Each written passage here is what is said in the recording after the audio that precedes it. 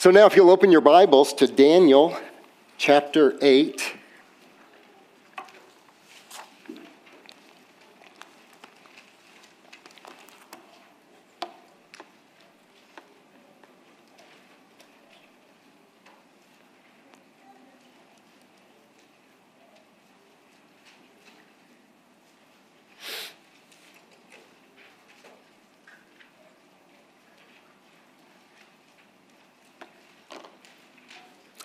Hopefully you have your sermon notes in front of you. Does everybody have sermon notes? You have your outlines? Okay. Last week, Alan served us so well in his sermon on Daniel 7, and he called it God Wins. Love the succinctness of the title. I love that he worked hard to attach to that little pithy phrase, because it could just be taken just as a little pithy phrase. But it had great depth and worth because it was attached to sound theology. We don't want to just be people with pithy phrases. We want there to be a reason for the hope that's within us. We want to say things memorably and succinctly, but we want people to see the depth and breadth of God and His love and His grace. And so we love to attach sound doctrine to those kind of phrases. Alan and I talked about his sermon Sunday morning prior to his preaching. I told him that, you know what I thought, though, from Daniel chapter 7 to the end of the book, I think the sermon titles of every chapter here moving forward should be, Please Pray for Your Pastors. I think every title from now till the end of the book should be, Please, so every Sunday, get up, Please Pray for Your Pastors. That's the title of the sermon this morning, and the reason I say that is because chapter 7 through 12 are really the reasons that some pastors simply refuse to preach through the book of Daniel. Chapter 7 and 8 have similarities. Daniel 8 provides more specific details in regard to the Medo-Persian Empire, and that'll be symbolized as a ram, and the Greek Empire, and that'll be symbolized as a goat. And then focuses even more on one particularly evil ruler that came out of the Greek Empire. So as we study this morning, can I ask you just one thing? Those of you who are sports fans, please exercise self-control not to think of the GOAT as Michael Jordan or Tom Brady, okay? The GOAT is Greece, okay? Would you read with me? God's inspired, inerrant, sufficient, authoritative, and divine perspective-giving word. In the 3rd year of the reign of King Belshazzar, a vision appeared to me, Daniel, after that which appeared to me at the first. And I saw in the vision, and when I saw, I was in Susa, the capital, which is in the province of Elam, and I saw in the vision, and I was at the Ulai Canal. I raised my eyes and I saw, and behold, a ram standing on the bank of the canal. It had 2 horns, and both horns were high, but one was higher than the other, and the higher one came up last. I saw the ram charging westward and northward and southward. No beast could stand before him, and there was no one who could rescue him from his power. He did as he pleased, and he became great. As I was considering this, behold, a male goat came from the west across the face of the whole earth without touching the ground. And the goat had a conspicuous horn between his eyes. He came to the ram with the 2 horns, which I had seen standing on the bank of the canal, and he ran at him in his powerful wrath. I saw him come close to the ram, and he was enraged against him, and he struck the ram and broke his 2 horns. And the ram had no power to stand before him, but he cast him down to the ground. He trampled on him, and there was no one who could rescue the ram from his power. And then the goat became exceedingly great, but when he was strong, the great horn was broken, and instead of it, there came up 4 conspicuous horns toward the 4 winds of heaven. Out of one of them came a little horn, which grew exceedingly great, toward the south, toward the east, and toward the glorious land. It grew great even to the host of heaven, and some of the host and some of the stars it threw down to the ground and trampled on them. It became great, even as great as the prince of the host. And the regular burnt offering was taken away from him, and the place of his sanctuary was overthrown. And a host will be given over to it together with the regular burnt offering because of transgression.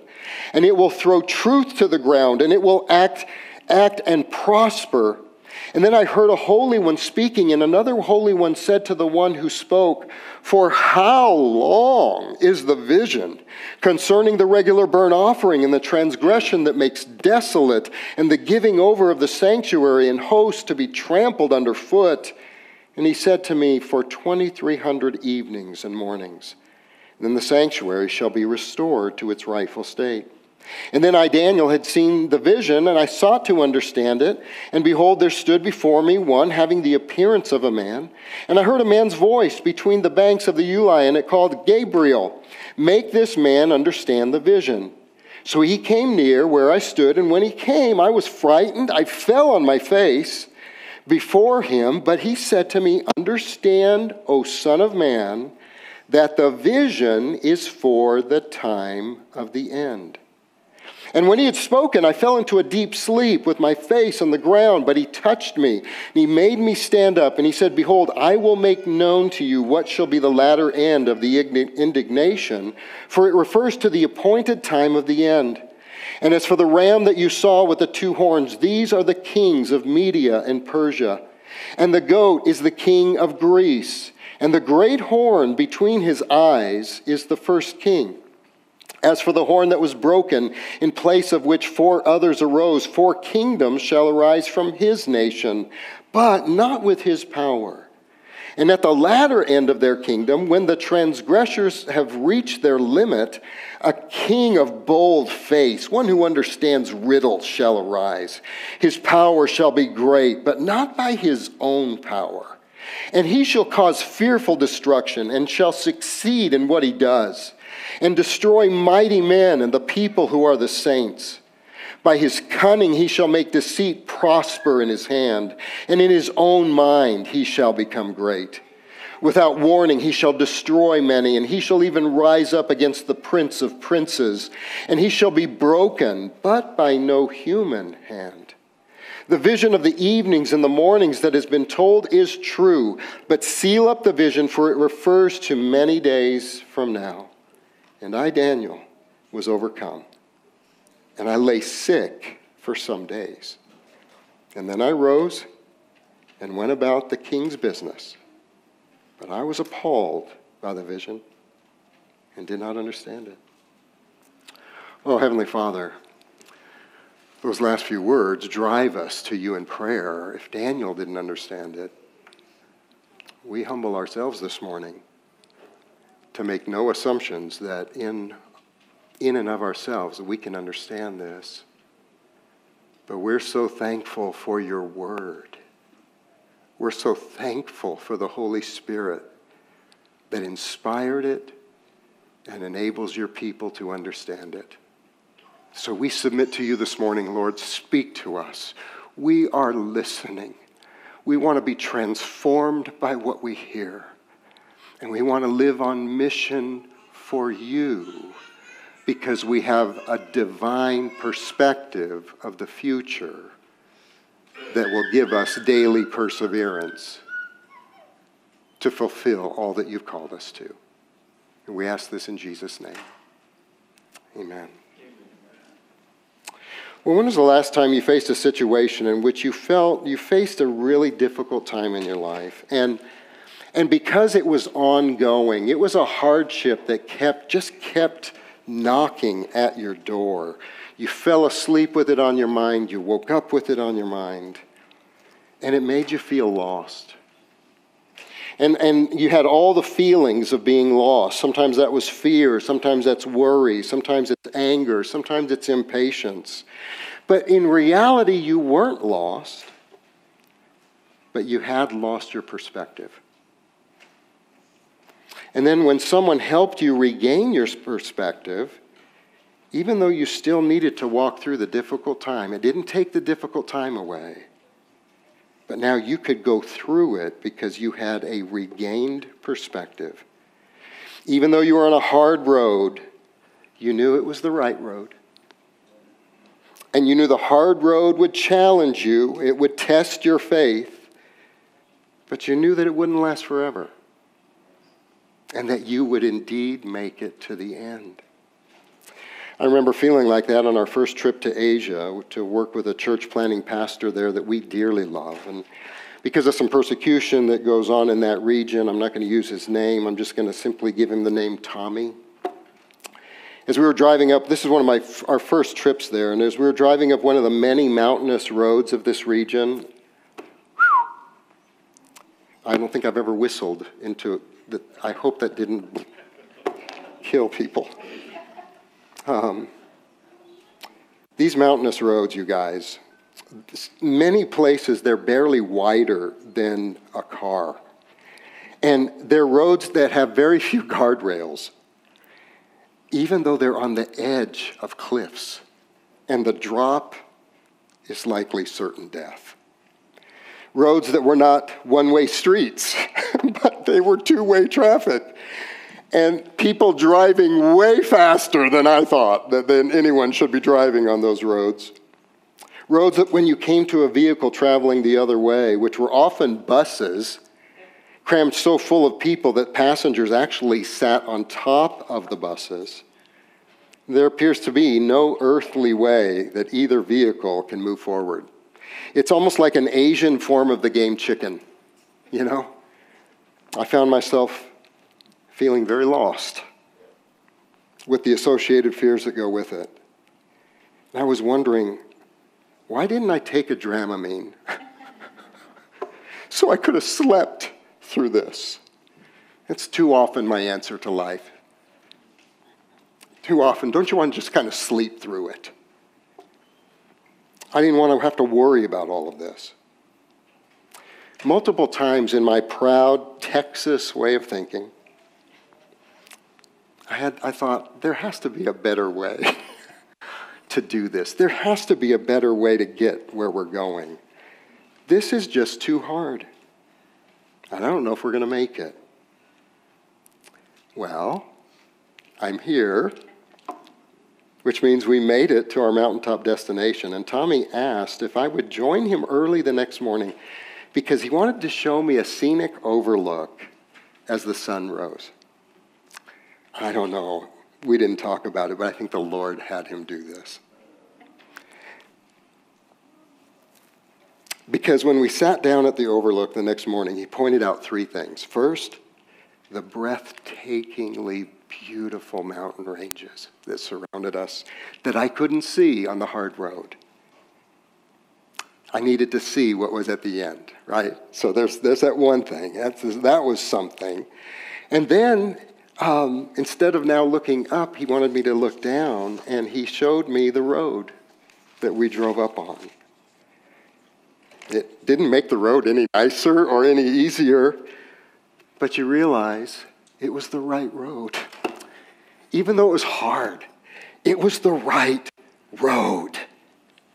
And even though it was taking longer than I thought it should take us to get there and wondering if we were ever going to get there, something about knowing you're on the right road kind of keeps you going, doesn't it? Even though it's hard. And third,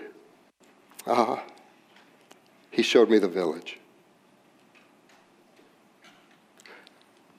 where almost no one had even heard the name Jesus. Wow. Well, that was a perspective giver, wouldn't you say? I had a perspective that I didn't have the day before. And even since then, I still at times feel lost and fearful on the many other mountain roads we've driven on all of our other trips there. But now I have a perspective that we're on the right road, regardless of how hard it is, and we're being guided by an expert. I think Daniel 8 is going to serve us in a very similar way. Especially these days when God has us on a road that seems to get increasingly worse. I almost think that all the potholes in Midland are good reminders that the road may get harder before it gets easier. We're living in days when it's easy to feel lost, overwhelmed, almost like you're suffocating with your news feed. You know, it's just bad news after bad news, fearful item after fearful item. It's easy to feel lost and overwhelmed as you watch the United States falling apart morally and socially and politically. Days when it looks like China or Russia is about to become the most powerful nation on earth, and how it seems like daily we're learning how their tentacles are already affecting the good old USA. Days when you hear Iran is only months away from having a nuclear weapon. Days when you hear that there are no beds at Midland Memorial Hospital because of the rapid increase of COVID. Or when you hear the doctor say that your test came back positive for cancer. Or when your child comes home to tell you they no longer believe in Jesus Christ and they want nothing to do with the church. Or when you hear the economists say that we should be expecting another major drop in the demand for oil with its associated loss of jobs. Or the days that may be very near when we hear people say it's illegal to teach the Bible. It's illegal to teach what the Bible says about two genders, only one human race that started with Adam, marriage only between a biological male and a biological female, abortion is the killing of an unborn baby. Days in which the need of gospel proclamation is more needed now than ever, and proclaiming that gospel may come at a price. That's why Daniel 8 is a gift to us. It's God giving us his perspective about the future and about earthly and demonic rulers that he is in control of, and that he will expertly guide us day by day on the hard road that will bring him the most glory, bring us the most godly good, and save many souls that he promised to save. So this morning, our main point is this: we need God's word to give us divine perspective about the future, to enable us to have daily perseverance in our mission, even on the days our hearts are breaking, so that we can continue to do the business of the King. So I hope you've just kind of sensed all of Daniel chapter 8 in that main point.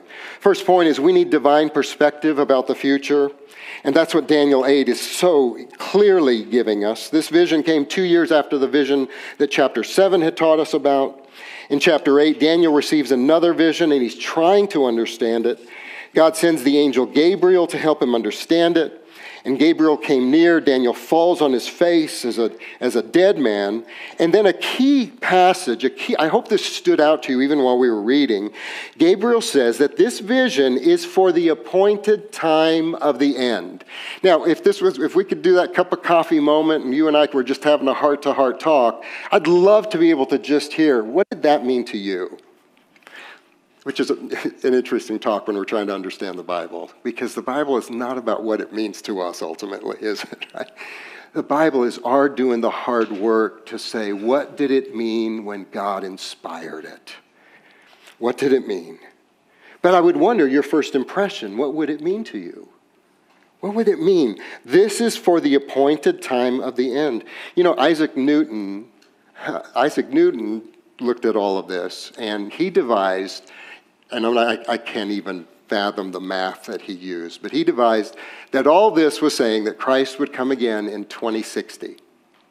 I don't know if I'll be around then, but if I'm not and you are, could you have some sweet tea on me just to say, here's another one bites the dust. Another date-setting time bites the dust.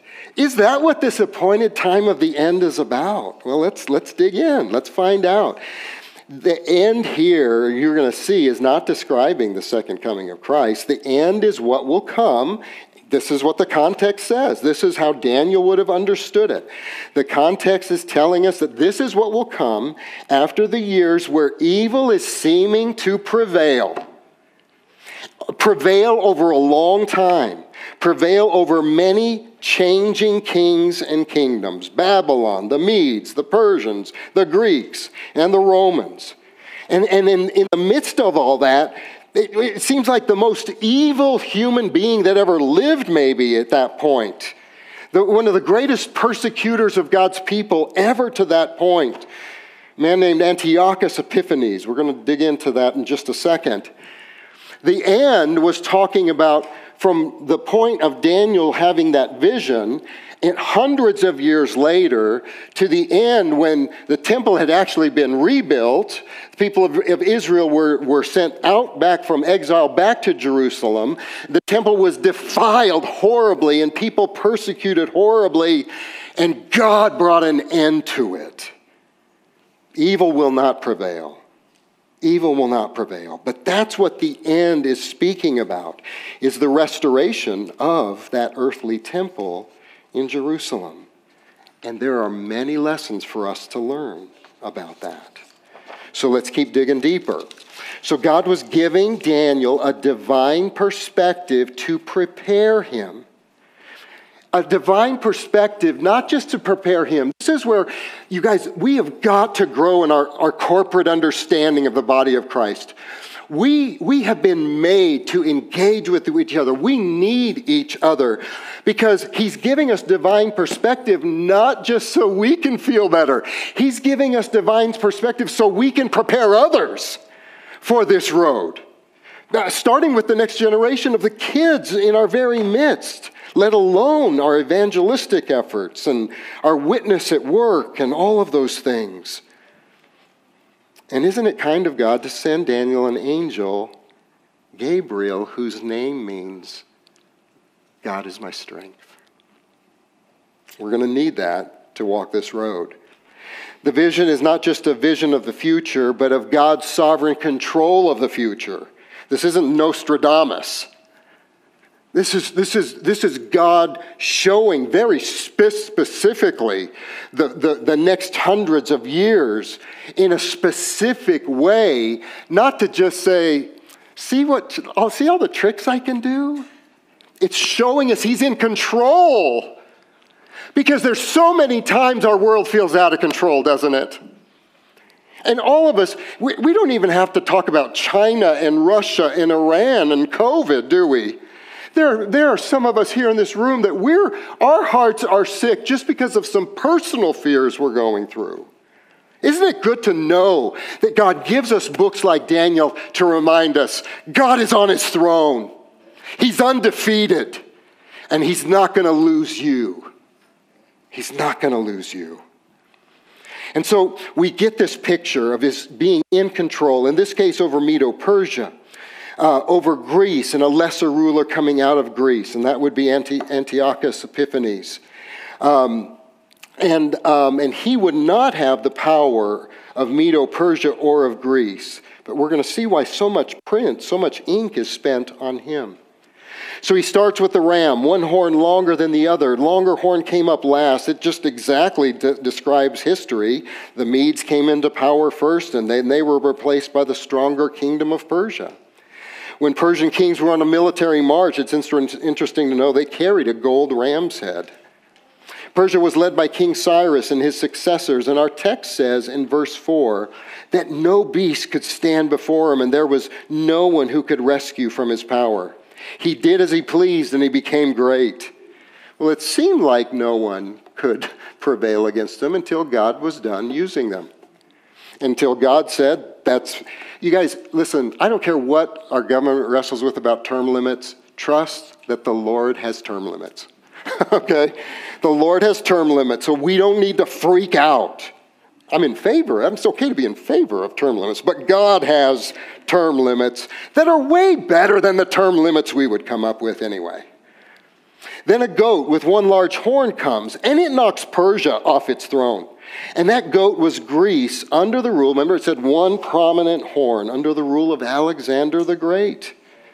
The phrase without touching the ground, for those of you who are old cartoon lovers, picture Roadrunner.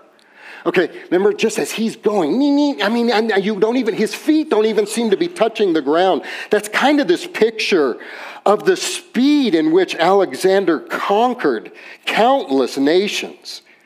He describes this as the goat's powerful wrath, that the ram couldn't stand up to him. He cast him down, he shattered him, he trampled on him. No one could rescue him from the power of the goat.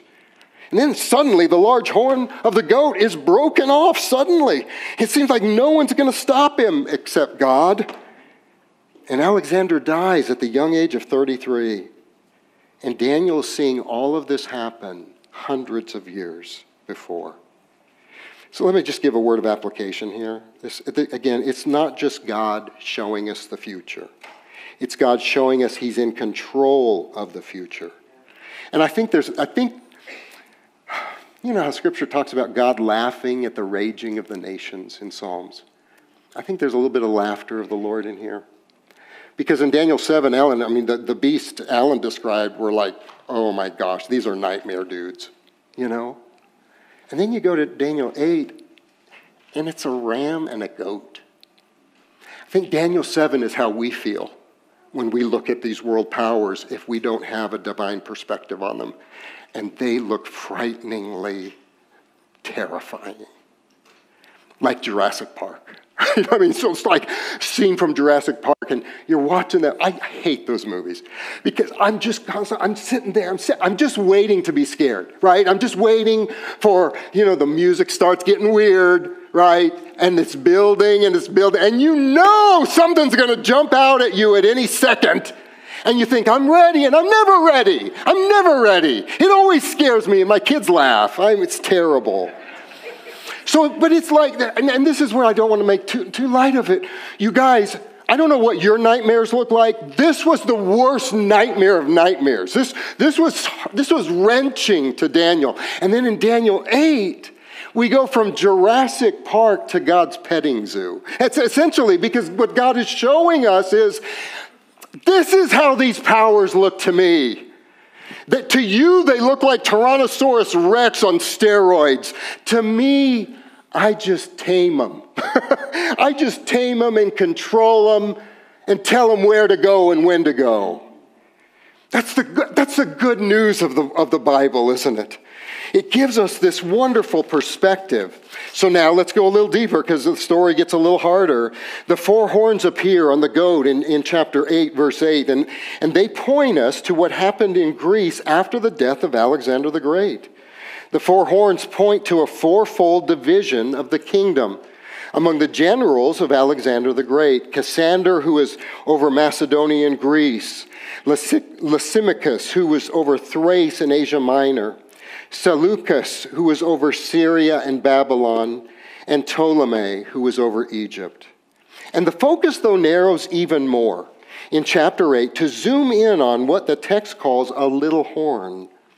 One who was an evil ruler that followed after the line of Seleucus, whose rule appeared to what our text calls, who spread to what our text calls the beautiful land. Did you notice that? In your reading. Those are those things, guys, that as you're reading your Bible, just in your daily devotions, don't just rush over those things. Stop to go, wow, we're talking about all these kingdoms, but all of a sudden, in the midst of all of these raging nations, there's a beautiful land. We know that to be Israel, even more specifically Jerusalem, and as we're going to see, even more specifically, the temple. This ruler vividly demonstrates an antichrist agenda. He probably up to this point, though there are many antichrists, 1 John tells us, that he probably and prominently is one of the greatest examples of a person empowered with the antichrist spirit. His agenda is against God and against his people. He doesn't just have different political platforms than we do. He hates God, and he hates God's people. The scripture so accurately describes Antiochus Epiphanes, which it was Antiochus IV. He gave himself the Epiphanes moniker. It means God manifest. So from the very beginning, this is what he's doing. And this wouldn't be saying that Antiochus is a believer in God and he's just contending against God. Have you ever asked somebody this question? Have you ever noticed that in music or literature or whatever, people who say they're atheists get so mad at God? And they say horrible things about God. And they write all these things, and they put crucifixes upside down, and they do everything they can to desecrate him. Here's a question to ask somebody. So you're an atheist? Yeah, I'm an atheist. You're a sissy for believing in God. You need a crutch, and all the stuff that they tell us. I think we should say, why are you so mad about someone who you don't believe is real? Isn't that interesting? Don't say it that way at the end. Isn't that interesting? That was my sinful heart, rather than my wanting them to be saved and to know Jesus as Lord and Savior. So he's saying, I'm God manifest. And as his rule just gets increasingly darker and more evil, the people, though, give him the name Antiochus Epiphanes, not Epiphanes, but Epiphanes, which means the madman or the insane one, which was more accurate. Verse 24 says his power will be great, but it won't be his own.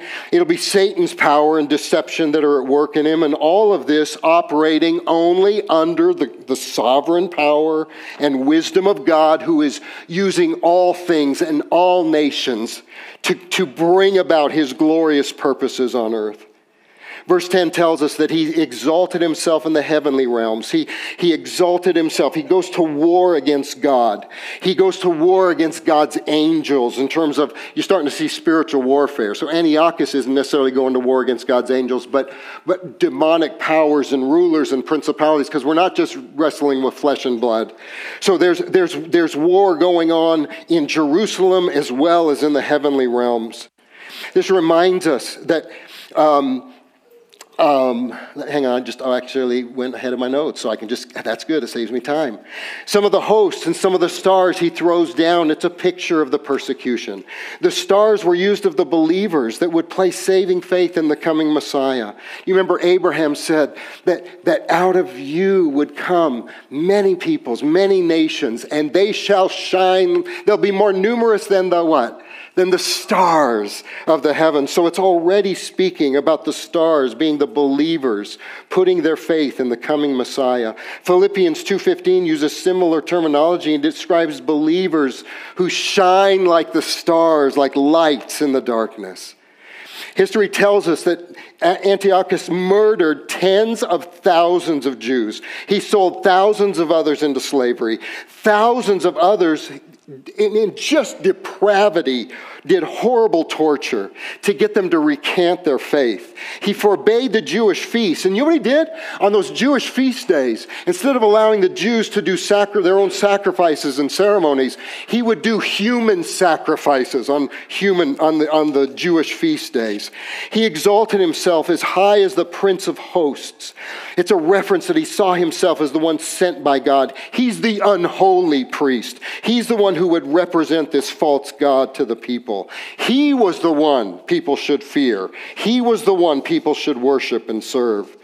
Verse 11 describes how he ordered that all the ceremonial observances and sacrifices to God were forbidden. Circumcision was illegal, and the penalty for disobeying this was the death not only of the little boy circumcised, but also his mother. And it would be a public execution. Can you imagine the fear on the streets as you're watching this? Now, stop for just a minute. Think of all the things that we're going through right now. It doesn't look quite as bad right now for us. But this is perspective, isn't it? I mean, and you see why that phrase was in the scriptures? How long, O Lord? Where is your how long right now? I mean, what are you going through that is just taking far longer than you ever thought? And sometimes you're losing hope, and sometimes you feel like your grip on grace, your grip on Christ may fail. How long, O Lord? This evil, it seems like it's winning.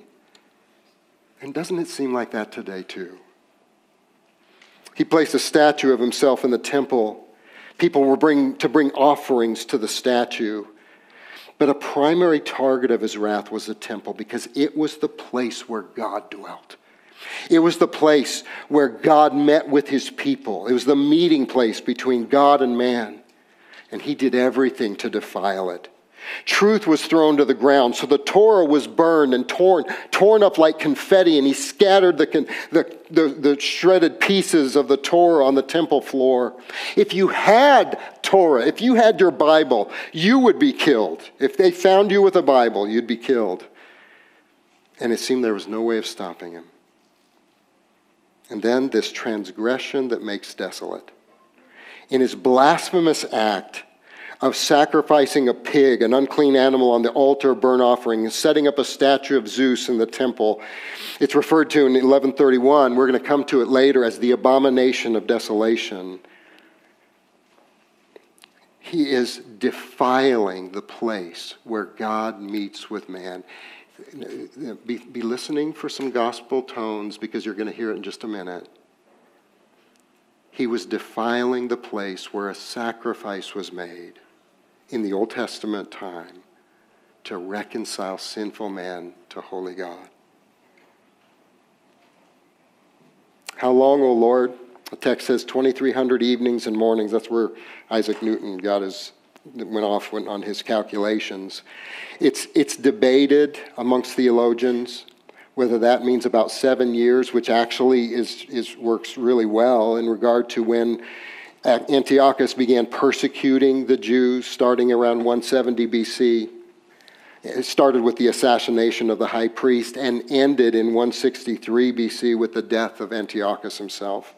Others see it as 3.5 years because it says morning and evening, so they divide it by 2, kind of referring to the morning and evening sacrifices.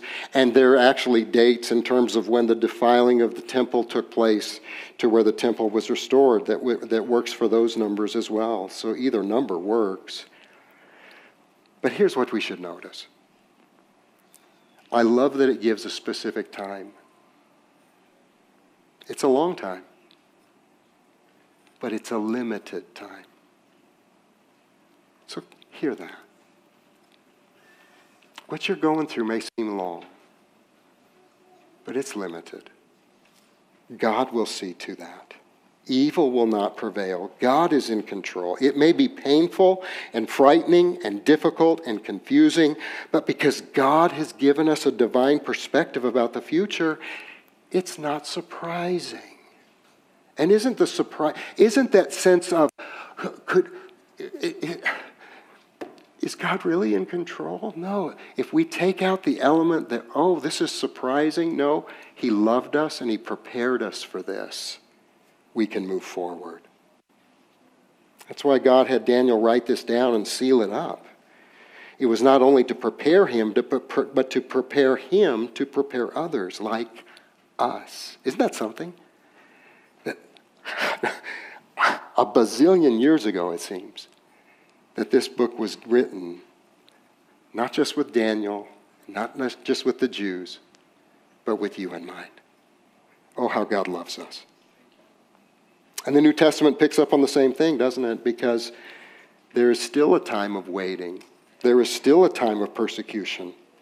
You see in Matthew 24, 4 through 14, look what Jesus says. And Jesus answered and said, "See that no one leads you astray, for many will come in my name, saying, 'I am the Christ,' and they will lead many astray.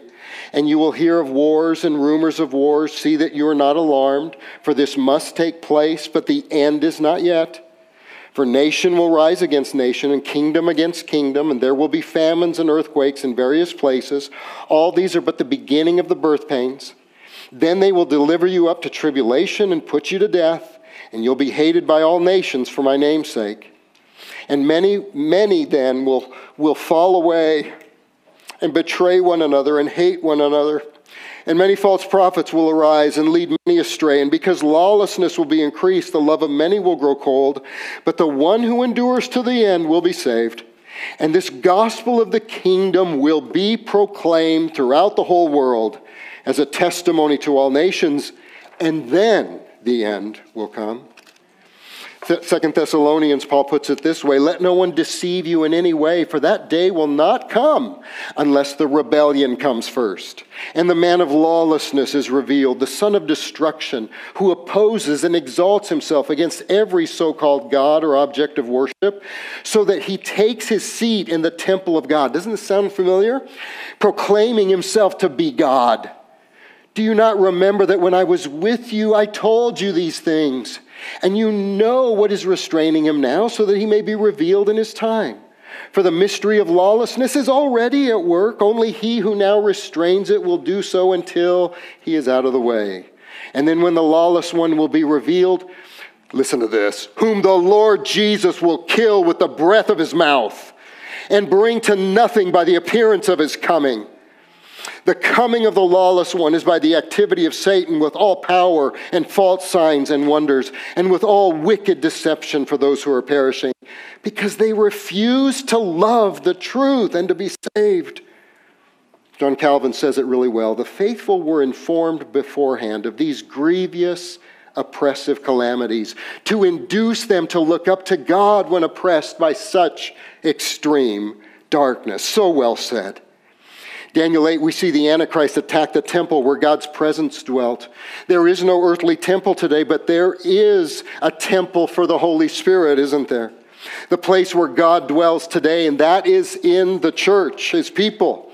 And his rage will be aimed at the church and seek to destroy it, to throw truth to the ground, and deceive many who once had a confession of faith, but will fall away when this persecution comes. He loves to attack the sacrifice. Just like Antiochus, he makes a big point of the sacrifice coming to an end. And isn't that where isn't that where the evil plays with our minds? It gets us to lose our confidence in the finished work of Christ. His work is finished. Nothing can stop his saving, forgiving love for you. Don't lose confidence in the Lord Jesus Christ and what he's done for us. He wants to minimize the importance of the Bible. He tries to cast it down as antiquated and bigoted and patriarchal and racist as he tries to destroy true worship and obedience. And from an earthly perspective, doggone it, it seems like he's winning. But none of these are outside God's sovereign power. In Christ, the future is as certain as the past. Future hope is based on past triumph, and that's the cross, and that's where I want to take you next.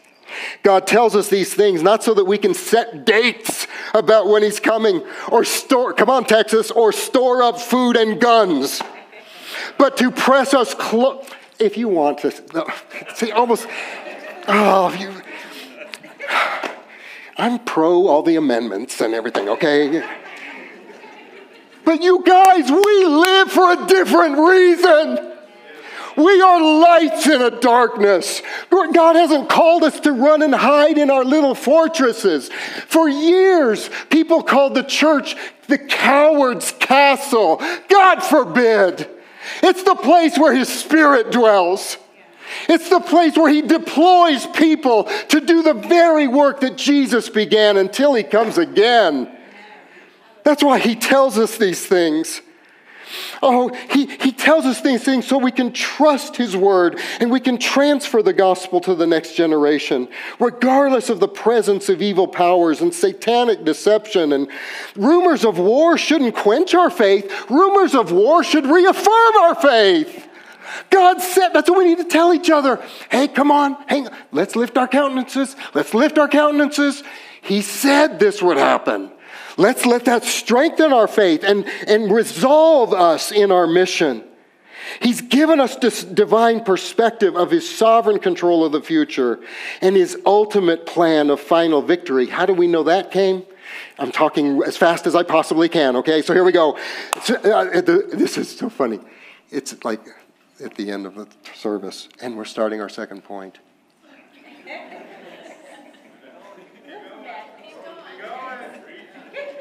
If you need to, I'm going to keep going. If you need to go, totally, but would you please either get the manuscript from me or listen? Because the remainder of this, your souls need. Your souls need, because it's just the word. We need the divine promise of victory over sin and evil. So we need divine perspective, but we need the divine promise, and we need to remember the promise again and again. Verse 14 gives the foreshadowing. The sanctuary will be restored to its rightful state. Verse 25 talks about the end of Antiochus. History records him of having fallen out of his chariot. Remember, he would not be slain by any human hand. There was an unseen hand. He fell out of his chariot. He broke countless bones, had many open, ravaging wounds that got infected. He became infested with maggots. And the stench of him being eaten alive by those maggots caused his own military leaders to not even want to have anything to do with him. And then he dies in pain-ridden agony and bitterness. Jesus is the great temple where God and man meet. You guys, the greatest abomination and blasphemy was not the sacrifice of a pig on the altar or the worship of Zeus in the temple. All of that Antiochus did. The greatest evil man and Satan could try to accomplish was not the destruction of the temple in Jerusalem. The greatest evil man and Satan could ever accomplish was to try to destroy the greater temple. You remember how Jesus referred to himself as that temple? The perfect temple where God and man meet. That's where we meet God, don't we? That's how we're reconciled to God. Thank you, Jesus. And it's the place where God and man meet, and it's in the person and work of Jesus and his death on the cross. The same hatred of God that motivated Antiochus Epiphanes motivated Pilate. It motivated Herod. It motivated the Jewish priests and the people who cried out, "Crucify him." God's temple on earth was destroyed. He made the utter and necessary sacrifice. And just as the temple was restored after Antiochus had died, there was a third day. And God restored the temple of his Son when he raised him from the dead, and guaranteeing to us and proving that no earthly power, no satanic antichrist, not even Satan himself, can prevail against the church that Jesus is building. Last is the promise, and this is really the biggest application I think we need. So we need divine perspective about the future. We need the divine promise of full and final victory. And now we come to our day today. Don't we need power to persevere? And it's so interesting how this ends. Verse 27, Daniel says, "I was overcome, and I lay sick for days." In other words, he was brokenhearted. He was broken at the thought of what future generations of his people would go through. Brokenhearted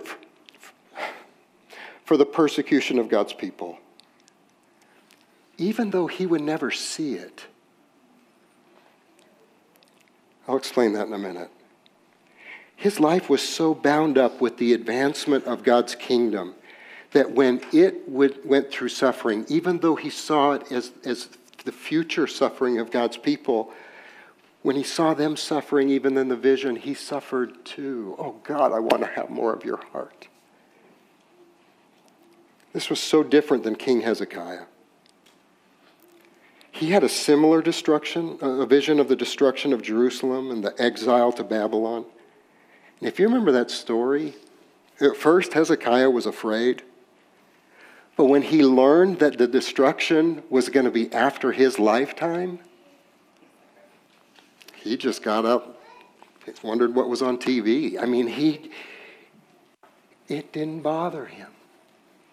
As long as I'm out of here, as long as God beams me up, as long as it's just, I'm not going to have to go through that pain, I can live my best life now. Let me ask you, do we feel the losses suffered by our Christian brothers and sisters like we feel our own losses? Are we concerned about future generations of believers and what they will need to go through. And so that's why I said when we were looking at the kids today, this isn't playtime. When we talk about next generation ministry, when we talk about children and youth, we're being informed of what is ahead. And we want to prepare them, don't we? Don't we want to prepare them so that they don't have to be afraid, so that they can live on devoted mission for Christ, and so that they can prepare others? I keep telling you, there's nothing like holding your first grandchild to tell you how important it is to disciple the kids you have now, because how you disciple them, there's going to be elements of how they're going to disciple them, and there's going to be elements of how they're going to disciple them. And praise God, He's providential over all of that. And it's not ultimately, oh, I made the biggest mistakes ever, and God tied God's hands behind His back. But it's that we can't see children's ministry and youth ministry as just playtime. That's why we don't do smokes and bells and whistles. That's why when we take them on retreat, they hear hour-long sermons and they're praying for another 30 minutes after the sermon. They play, don't get me wrong, they play kickball and goofy games and all that stuff too. But you see there's something. Do you feel it? Is your heart ever broken? Are we grieving at what's happening in foreign countries with our brothers and sisters? Are we grieving about the continued oppression against the church in the United States and how it's affecting our brothers and sisters? There is a time, precious ones, that our hearts should be broken. Are you more like Hezekiah? Just beam me out of here, God. I'm looking forward to that. Let me just give a word there. You know, everyone in this room, there's different views of the end times, right? Different views of when Christ's coming, millennium, all of that stuff. I just would ask you this. If you believe in a rapture, listen, if that happens, I'll high-five you on the way up. But don't treat it like Hezekiah. I think that's one of the problems with that rapture view is it's like, man, as long as we go, there's going to be people left behind. How can that not break our hearts? And that's why our commitment to you as pastors, we're not trying to prepare you for a rapture. We're wanting to prepare you to walk with Jesus until the end. That's our commitment to you. And I hope that resonates with your heart. I hope that's what you would want us to do. Not to prepare you for the great beaming up, but the great perseverance as we live as witnesses for Jesus. But there's a time that we can't just lay in our sick beds and brokenhearted, is there? Did you see what else He did? In His brokenness, and you guys, sometimes we have to serve the Lord with a broken heart. So what does Daniel do? He gets up and he goes and does the king's business. Such a good lesson for us. Sinclair Ferguson puts it this way, this is in your notes. He returned to the duties to which God had called him. He didn't retire from the world in view of the evil days that were coming. Nor did he go to the opposite extreme and live on the high of visionary excitement. I thought that was really interesting. Instead, he did his duty. Martin Luther loved this. Even if I knew that tomorrow the world would go to pieces, I would still plant my apple tree. Isn't that great?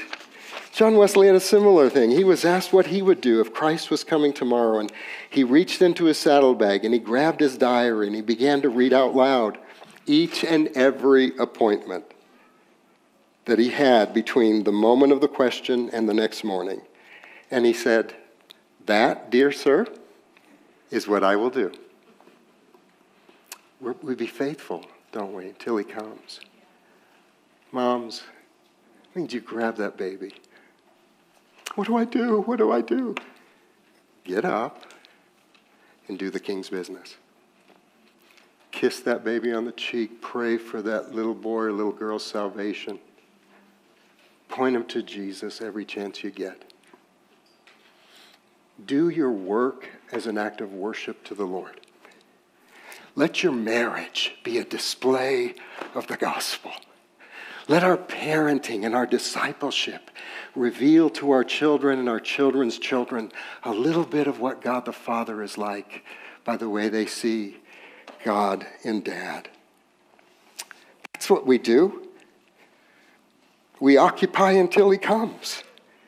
We be faithful with our witness and with our evangelism, with our ministry, with our vocation, because that's where the lost people are who need to have a heavenly perspective, divine perspective, who need to know the divine promise of victory over sin and Satan, and who need to know that there's a divine power to persevere to the end. Can you stand with me?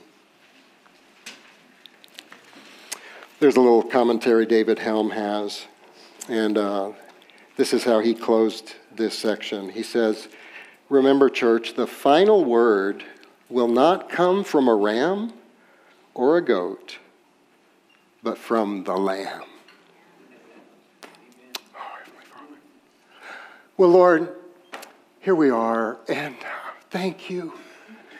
Lord, God, wherever if I misstepped in any of that message, would you just deafen your people from it? But the things that were true from your heart, oh God, write them upon our hearts.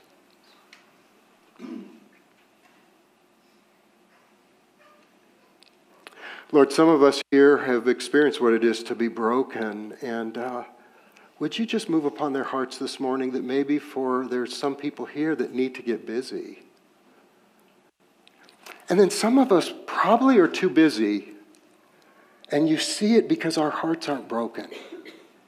And we're just too busy, and it doesn't bother us. Evil's not bothering us. Persecution's not bothering us. The plight of future generations.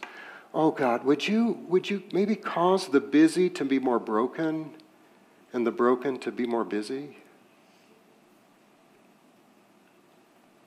We need your Holy Spirit in all of it, God. How we look forward to your coming again, Jesus.